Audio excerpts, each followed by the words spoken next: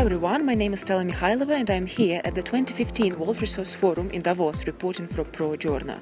I'm here with Peter White, Chief Operating Officer at World Business Council for Sustainable Development, who previously was Director for Global Sustainability at Procter & Gamble, one of the world's largest consumer goods companies. Peter, from your experience, what are the main difficulties that international businesses face internally when they try to implement sustainability practices? The key thing is sustainability is about opportunity as well as responsibility, and a lot of companies see sustainability just in terms of responsibility, just about how they operate. Obviously it's important that you make sure that the social aspects should be taken care of, but the key is to look at sustainability and sustainable development as a business opportunity, an opportunity to create value, either by sometimes cutting costs, by being more resource efficient, but also by identifying what is it that the company can do to actually make more sustainable lives and more sustainable lifestyles.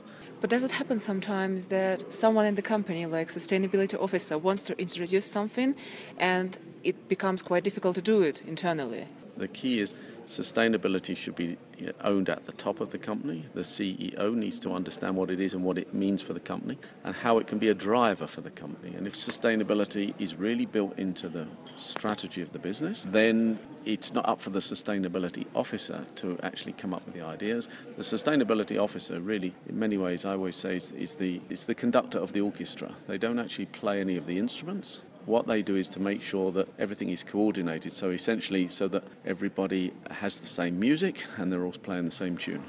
Looking into past 3 years since Rio+20, is it easier for companies to make business case for sustainability? I think increasingly. I think we are at a point where companies are seeing the real business case in terms of there are successful examples of companies that have taken on the sustainability agenda, produced new products, new services, cut costs. But also I think one of the key things that WBCSD is trying to do is to help get to the point where more sustainable business is more successful and gets recognition for that. So if we have a system whereby external costs to the environment or social are included in the overall value, then at that point more sustainable companies will be more profitable. But if you look externally, this is a big year for climate. We have COP21 coming up in Paris in December.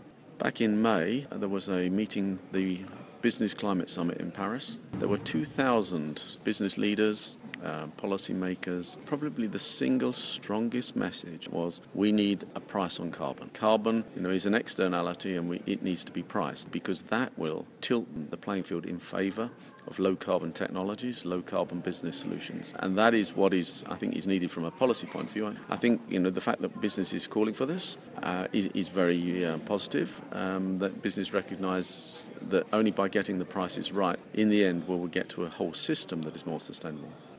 Thank you very much, Peter.